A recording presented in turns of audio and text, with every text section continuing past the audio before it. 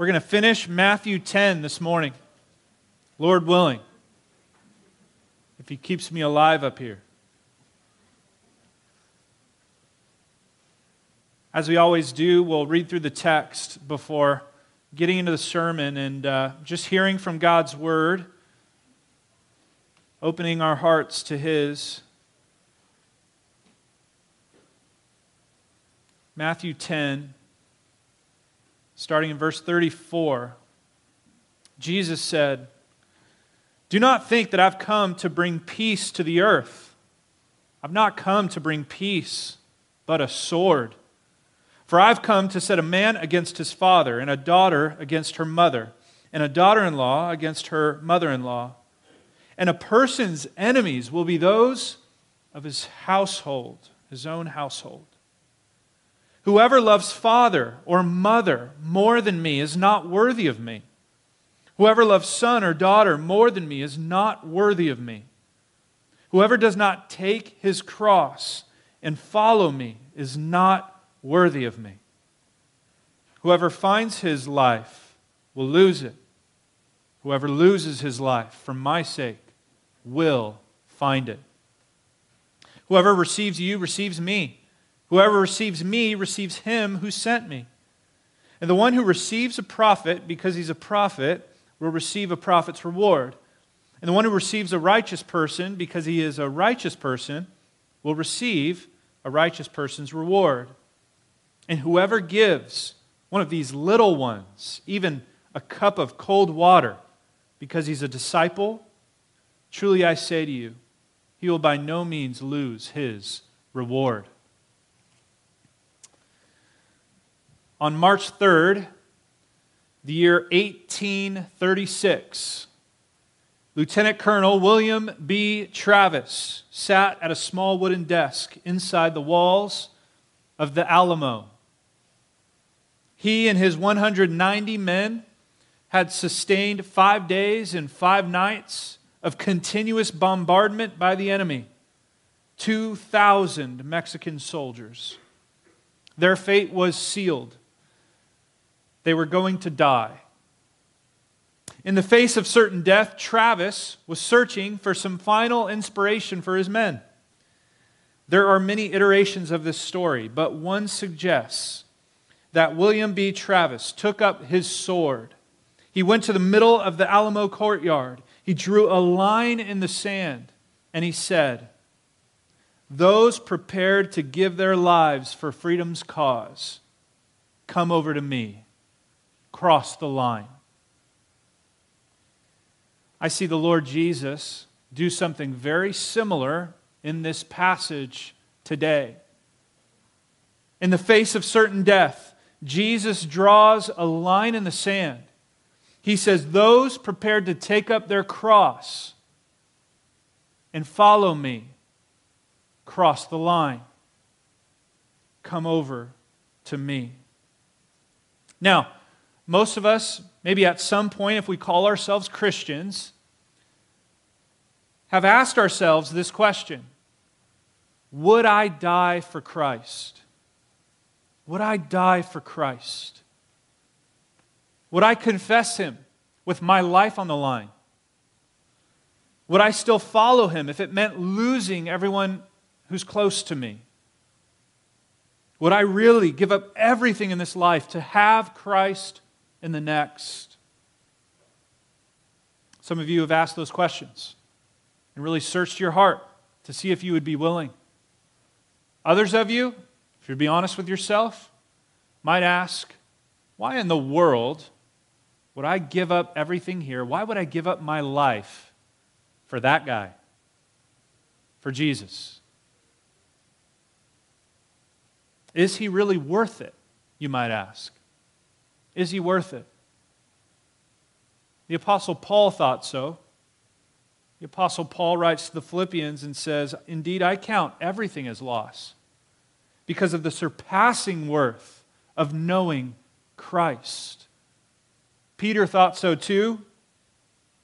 Peter says, "In this you rejoice, though now for a little while, if necessary, you're grieved by various trials, so that the tested genuineness of your faith, more precious than gold that perishes though it's tested by fire, that the testing of your faith or the genuineness may be found to result in praise and glory and honor at the revelation of Jesus Christ. Do you agree with these men? Or are you still wondering, is he worth it? Is he worth it? You need to know that Jesus is worth more than anything or anyone this world has to offer. He's worth more, surpassing value. And I want to encourage you today to cross the line for Christ. To cross the line, to stay with Him, as we just sang. And if you do that, you'll not regret it. But to stay without Christ, you'll regret that decision for the rest of eternity. So whose side are you on? Are you with Christ? Are you staying with Him in the midst of persecution? Or are you without Him, still wondering if He's worth it?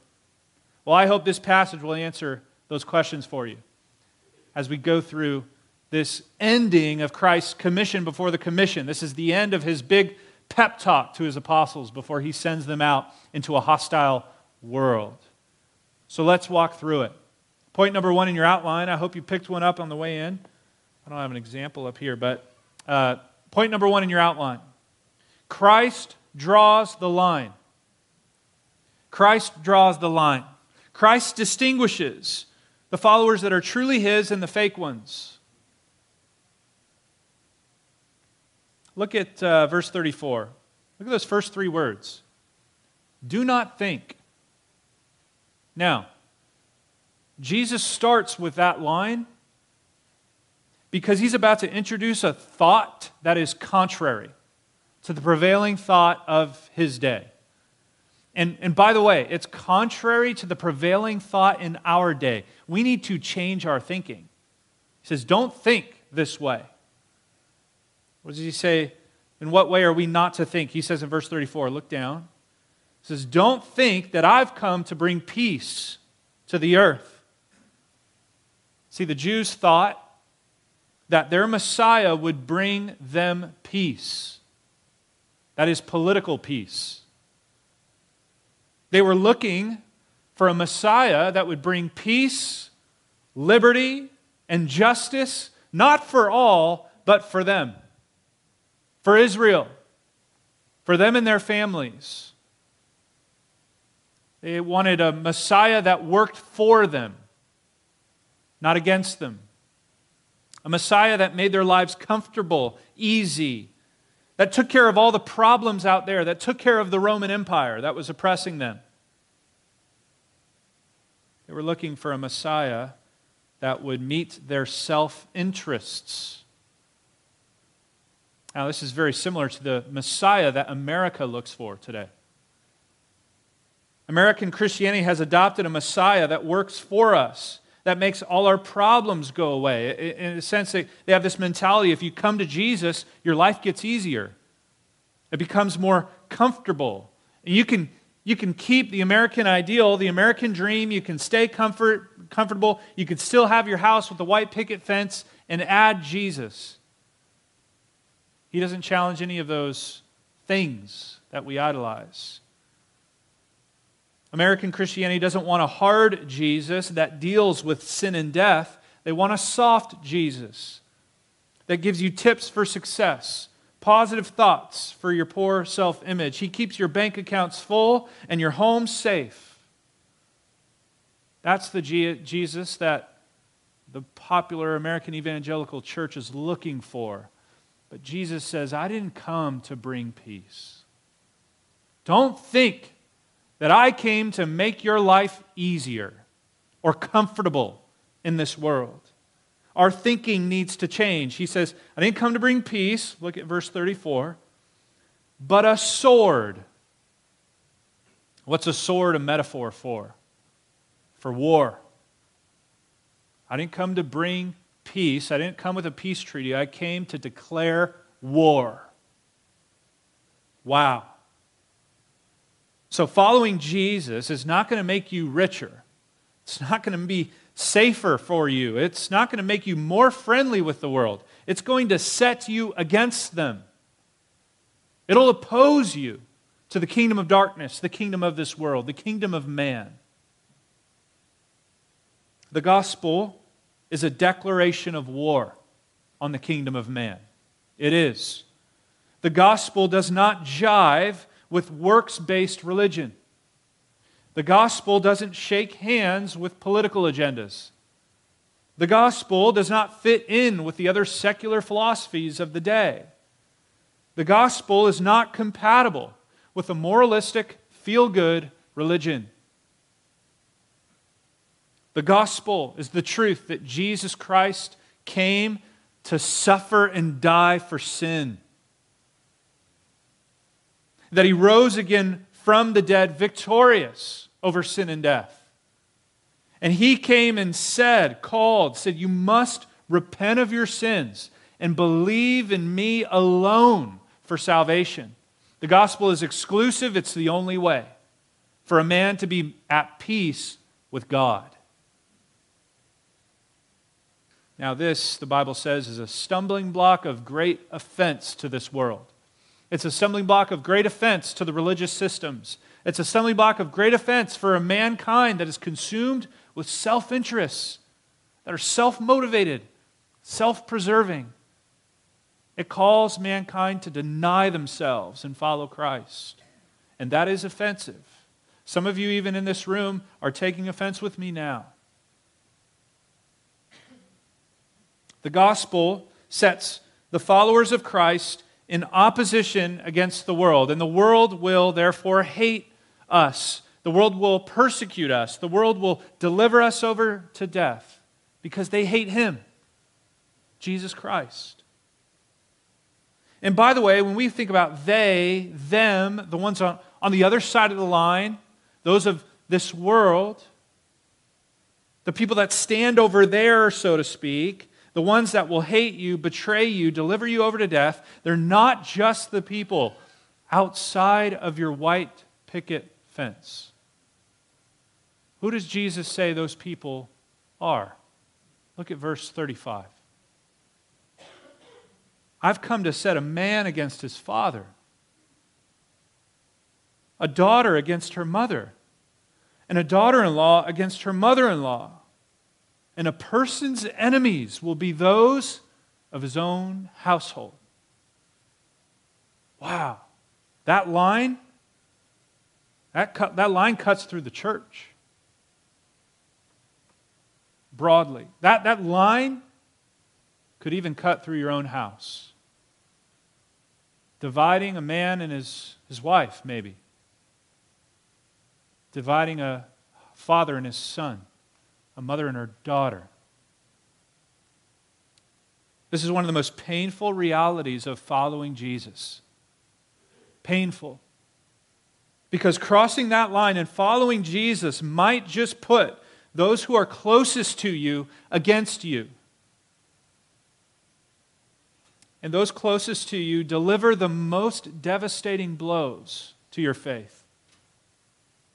I was reminded of a young man that I discipled. He came to one of our youth camps and he was excited, or he came to one of our youth camps, got saved, and he was excited to go home and tell his parents that he became a Christian, that his life had been transformed by the gospel of Jesus Christ. And his father's response was this: you can have Jesus out there, but don't you dare bring him into this house. He said that to his teenage son.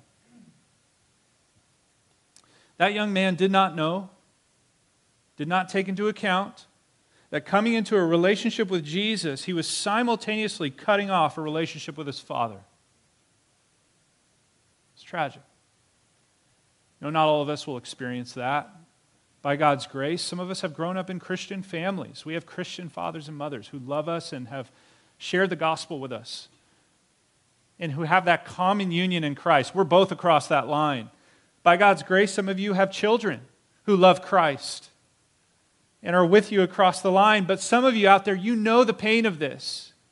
You know the pain because your father and mother don't know Christ, or your son and your daughter, they don't know Christ, and you know that sets them opposed to you.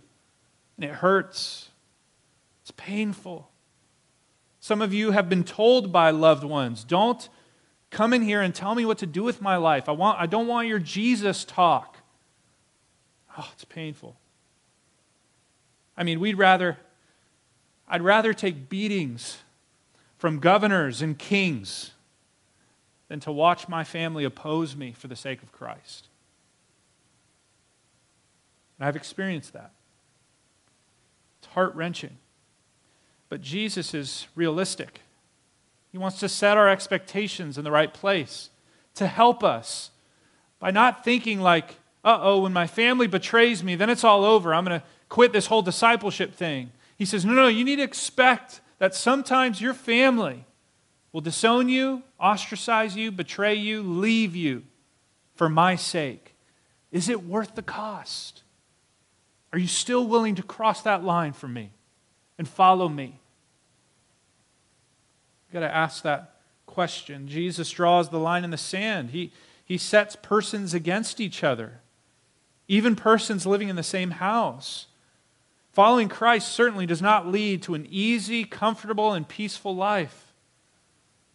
Are you ready to count that cost?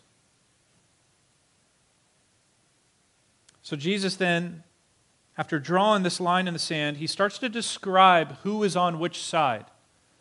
You'll see in this passage, as I read through it, there are a ton of whoever's. The whoever's, let's call them. And he describes people on this side and people on that side, people with him and people against him. And it's helpful for us to distinguish which side are we on. That's point number 2 in your outline. Which side are you on? Are you with Christ or against him? Because there's no Switzerland. There's no neutral ground here. You're with him or you're against him. Jesus takes his sword and draws a line in the sand. You'll see the characteristics or the benefit of those who are with Christ. Those who are with Christ, in verse 32, are acknowledged by him in heaven. Those who are with Christ are called worthy of him, verses 37 to 38. And those who are with Christ will receive him and his reward, verses 40 to 42.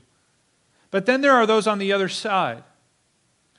Those who are on the other side against Christ, against us if we're with him, they are denied by Christ in heaven. Verse 33. They are not worthy of him. Verses 37 to 38. And they lose any heavenly reward in preference of an earthly reward. Verses 40 to 42. So clearly there are two different parties with two different outcomes. Jesus told us that this would happen and that we would see evidences in people's lives that distinguish them. You remember what he said in Matthew 7? He said, you will know them by their fruits. Good fruit means there's a good root. Bad fruit means there's a bad root. So we're looking at evidences of true faith or evidences of false faith. Jesus is not saying, hey, make sure you do these things to secure your salvation. That's not what he's pointing at here. He's showing us evidences of true salvation and false salvation. He's showing us the fruit that they'll manifest in their life. And I see 3 major categories here of fruit. Okay? To help you follow along, there are 3 main fruits that Christ identifies: confession, affection, and action. Confession, affection, and action. Confession, will they acknowledge me before men?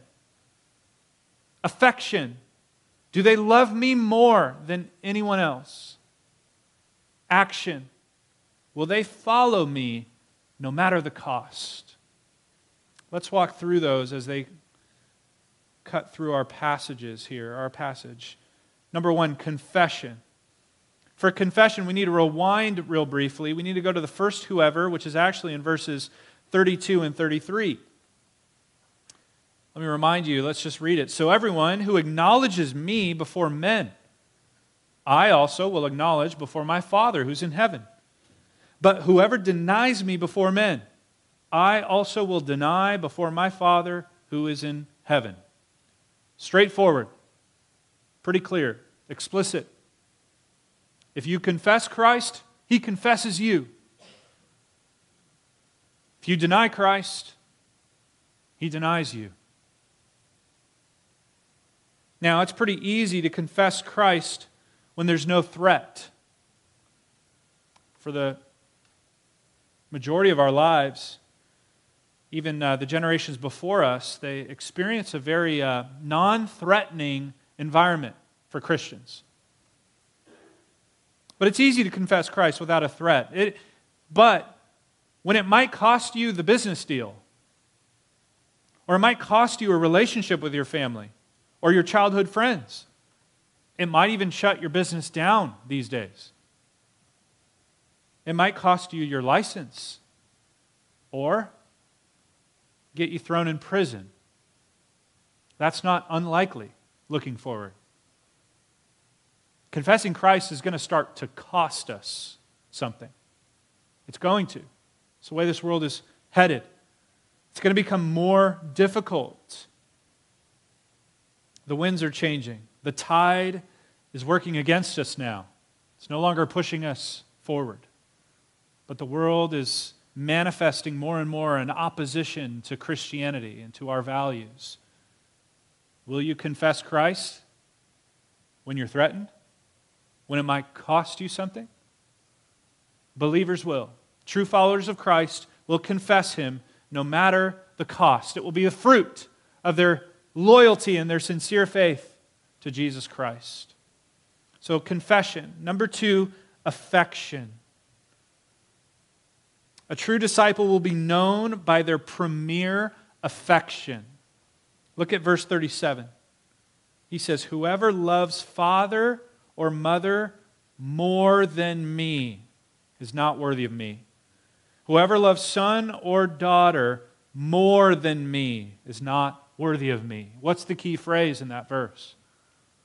More than me. That is universal, by the way.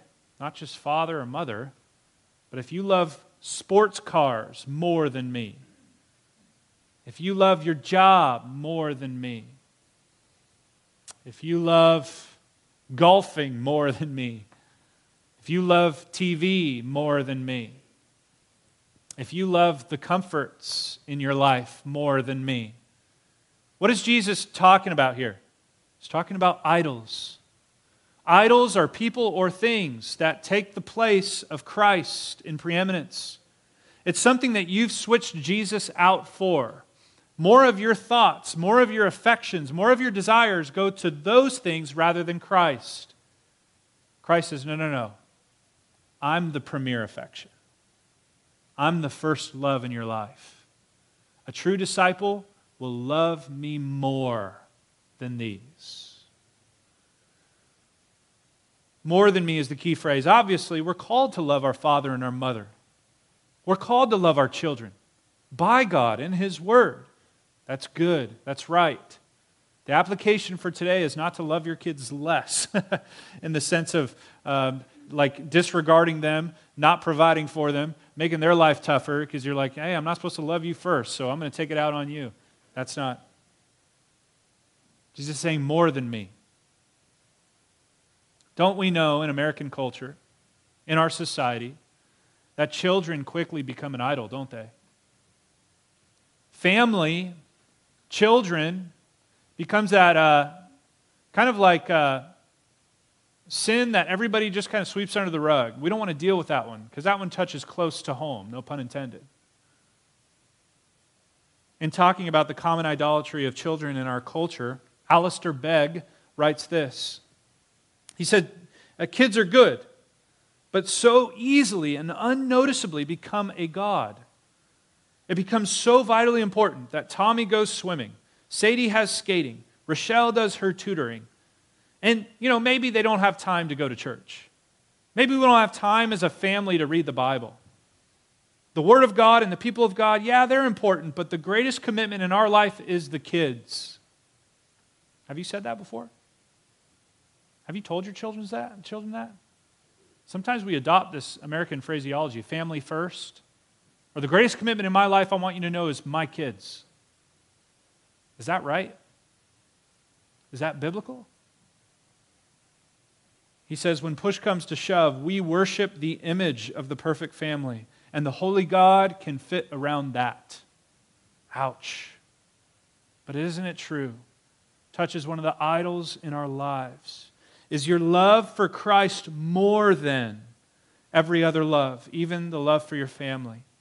Here are some just convicting questions that I ask myself, and I want to ask you to evaluate. Is my family an idol, or are my children an idol? And do I need to repent of that and surrender back to Christ, His preeminent place in my life? Let me ask you these questions and just rhetorically answer them in your head. Who gets the first fruits of your day? God or your children? Who drives your schedule? God or your children? What's more important to you, your children's success or their salvation? When a family event conflicts with a worship event, who wins? What would your kids say? Who does mom or dad love the most? Is it each other? Is it them? Or is it Christ? What would your children, who are known for their honesty, say? Luke records an even more severe word. A more severe word. This very same account, the parallel account. Look at what Luke records. Jesus says, if anyone comes to me and does not hate father, mother, wife, children, brothers and sisters, yes, even his own life, he cannot be my disciple. That's even stronger. So in comparison to your love for Christ, the love for everyone else looks at times even like hate. Can you imagine that? It's hard to even imagine. Like, when in my life, or when does my love for Christ, when is it so high, so preeminent that my love for everything else looks like hate? It's hard to imagine, but how about this? When your family calls you a bigot because you are against their lifestyle and their choices. What about when they force you to disassociate because you don't approve of their lifestyle and their choices? You have to know that your family will always interpret your stand with Christ, your disassociation, your fidelity to God's word. They will interpret that as hate. You hate me. Have you heard that from a close friend or a family member that disagrees with your faith? You hate me. I've heard those cutting words. And no matter how much you try to convince them, I don't hate you.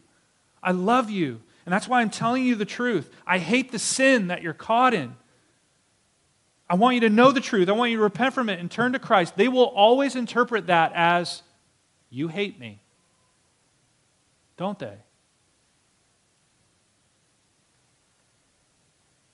Will you stand for Christ? Will you stand with Him, even when those closest to you think that your fidelity to Him is hatred towards them? Jesus makes it plain.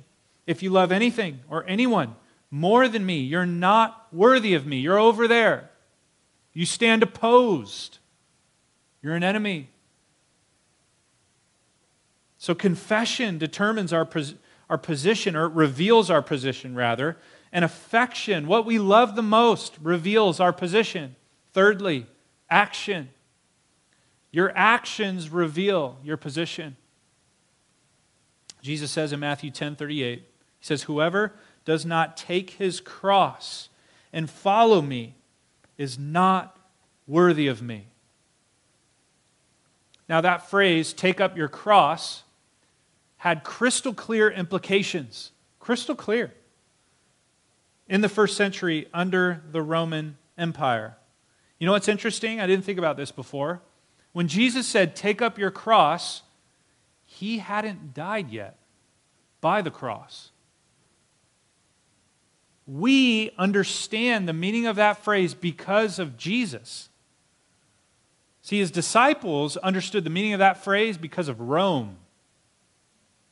Crucifixion was the premier torture and execution tool of the Roman Empire. It implied great suffering and death. And so what did these disciples hear when Jesus said, take up your cross? They hadn't yet seen him go to the cross. They knew Jesus is telling us to be willing to suffer and die. That's what we're in for here. Suffering and death. So following Jesus means simultaneously you are ready to die for him. So again, I ask you the question, are you willing to die for Christ? Again, Luke takes us a step further in his account, Luke 9. He said, if anyone would come after me, follow me, let him deny himself and take up his cross daily and follow me. So it's not just the thought of, would I be willing to die then? Are you willing to die daily? To, in a sense, take up your cross every day, preparing to die for Christ.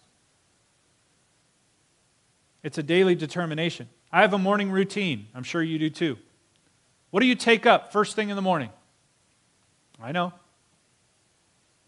I take up a coat because it's been cold lately, put on my slippers, and take up a cup of coffee and my Bible and start to read. Every morning, same thing. Man, I wish I would kind of just consciously go, I'm taking up my cross with those things today. Not like, you have a physical cross at the foot of your bed. You pick it up, put it on. Maybe you can take this one home and do that. Just as kind of a mental exercise. Physical too. But it's not so much adding a thing to your life every morning. It's an attitude and a mindset that Jesus wants us to have. And this is acquired prayerfully, I believe. We prayerfully take up our cross every day. Lord, I'm giving this day to you. It's all yours. Whatever meeting, discussion, event that I have before me, I'm giving it to you. I want to surrender to you my day. And I am willing, if it's your will, to even suffer through it.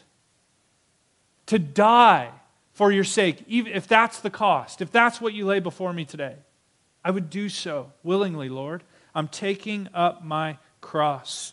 I'm willing to take on all opposition that I face today from coworkers, neighbors, friends, family members, baristas. I'm ready for it. I'm ready for it. For your name's sake, Lord. I'm taking up my cross. Maybe a prayer like that every morning would get us into this mindset of being ready to die for the Lord. Jesus says in verse 39, look down at the text, he says, here's another whoever finds his life will lose it. Whoever loses his life for my sake will find it. Now that word life is not the typical Greek word for life. It's psyche. And psyche could also be translated as soul or as self. Kind of this idea of your inner essence of who you are. This is who you really are. You've probably heard from the world, the popular expression, I'm just trying to find myself. You heard somebody say that? Or I'm just doing a little bit of soul searching. What do they mean when they say that? What they commonly mean is that I'm looking for the thing or the person that will make me happy, that will fulfill my life, that will give it true meaning, true essence. It's very selfish and self-word motivated, isn't it? Jesus says the exact opposite. He says to truly find life, to find fulfillment, to find the gratification that you're looking for, you have to be ready to take self out of it. Don't look inward. Look upward. For the sake of Christ. In fact, ironically, the route to true happiness, hear this, the route to true happiness, to true fulfillment, to true gratification, to life in its highest essence is to lay yourself down, to deny yourself, to be willing to sacrifice self in the pursuit of someone greater. And who is that? Jesus says, for my sake. For my sake. Don't just lose your life to lose your life. But if you lose your life for my sake, you'll find it. You'll find what you've been searching for. the fulfillment that you don't have, the gratification that you're looking every other place to find. You're looking in this world, you're looking in things, you're looking in people. You're not going to find it there.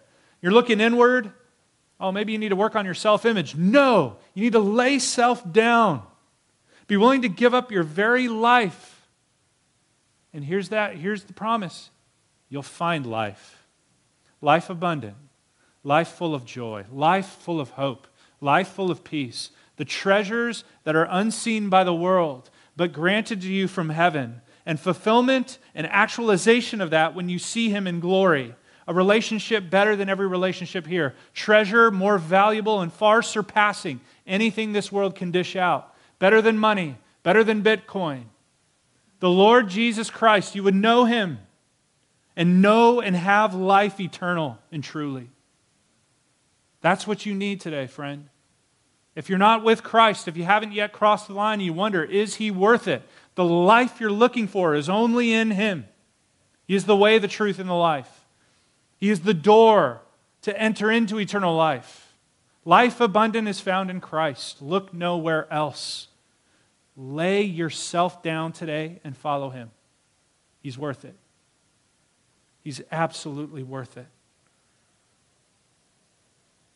Psalm 34, my favorite song is taste and see that the Lord is good. Blessed is the man who takes refuge in Him. You looking for that blessedness, that happiness? Look no further than the Lord Jesus Christ. But the cost of having Him is laying this guy down. Laying your own life down, if it comes to that, being willing to do that.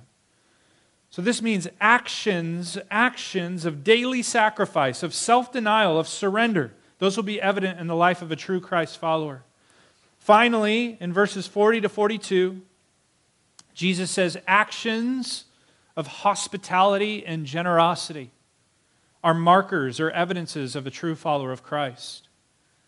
He says essentially this: when you assume the risk of the prophet who comes to you with my word, and you host him in your home, then you are simultaneously hosting me, Jesus says. You receive him, you receive me. And so you will have the prophet's reward. Similarly, he says, when you support the righteous person in the midst of unrighteous opposition, you house him, you feed him, you align with him, then you are simultaneously standing with me, with Jesus Christ, the righteous one. And you'll assume the righteous man's reward. Those who are receptive to Christ will be receptive to His followers, His apostles. He says even, verse 42, even when you meet the most menial needs for the measliest of Christ's disciples, the little ones, you still don't miss out on the great reward of Jesus Christ. Actions of hospitality towards Christ's sent ones, to Christ's ministers, to Christ's people, your evidence, your actions of aligning with God's people, it'll be evident in the life of the true Christ follower. And the one who denies the prophet, who aligns not with the righteous one, but the unrighteous, aligns with this world, the one who withholds gifts because you come in the name of Jesus Christ, the ones who, in a sense, circle the wagons, retreat to the wilderness, hide away when the going gets tough, those are the ones that are against Christ. Those are the ones not with Him. Not His disciples, though. His disciples don't circle the wagons. They don't retreat to the wilderness. They don't hide away from the mission when the going gets tough. They keep serving. They keep supporting. They keep living for the mission of Christ in the midst of a hostile world. And they get the reward of having Christ, of knowing Him, and the rewards of heaven. So which side are you on as we close? Are you willing to cross the line for Christ? Will you confess Him? Will He be your first love? Will you lay your life down to follow Him? Before you jump to a quick, yes, hoorah, I'm with Him, let me ask you some more what I think are piercing questions.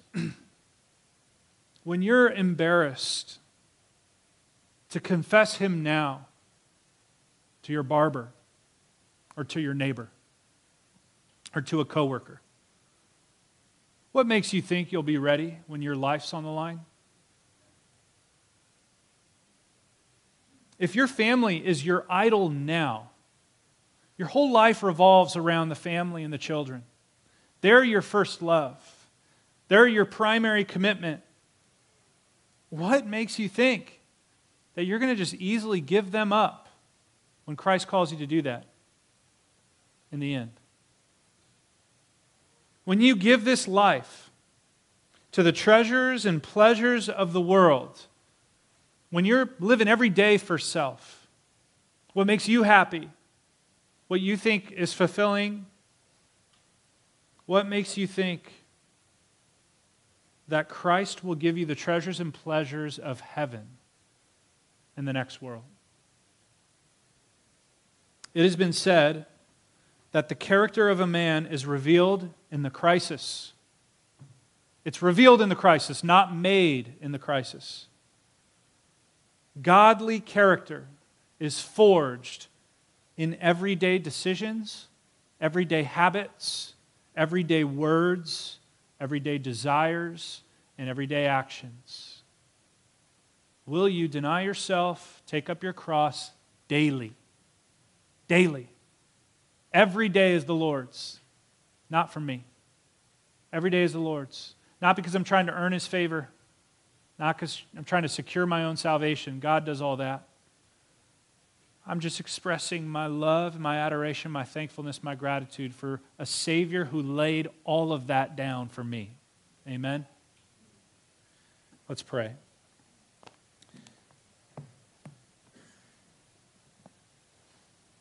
God, you are worthy of our glory, all the praise and the worship of our lives. You've earned it by, in love, sending your Son, Jesus Christ, to die on the cross for our sins, to make the ultimate sacrifice, so that, and to raise from the dead so that we might have life. Us sinners can be forgiven, cleansed, washed, renewed, born again, and can have new life in Him. You've showed us abundant grace, abundant mercy. And then we get it lavished every day. We have little blessings every day. I'm just even thinking about, the money that comes into our accounts, the houses that we live in, the family that we do have that isn't yet trying to kill us. And every blessing that we have, we know is a gift from you, God. You've been abundantly gracious. And so for us to even consider, is it worth it to lay our lives down for you? God, forgive us.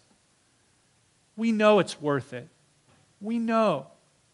We know to surrender our lives for you, Lord, is just an expression of our love and gratitude for you giving your life for us. Help us to be reminded of the gospel. Help us to be reminded of the great reward of knowing you and having you, so that when the cost comes, when the threat comes, we'd be willing to forsake those things, to still stay with Jesus. Help us to cross the line, stay with Christ, and to know you and love you and worship you for all of eternity, never regretting counting that cost. In Jesus' name, amen.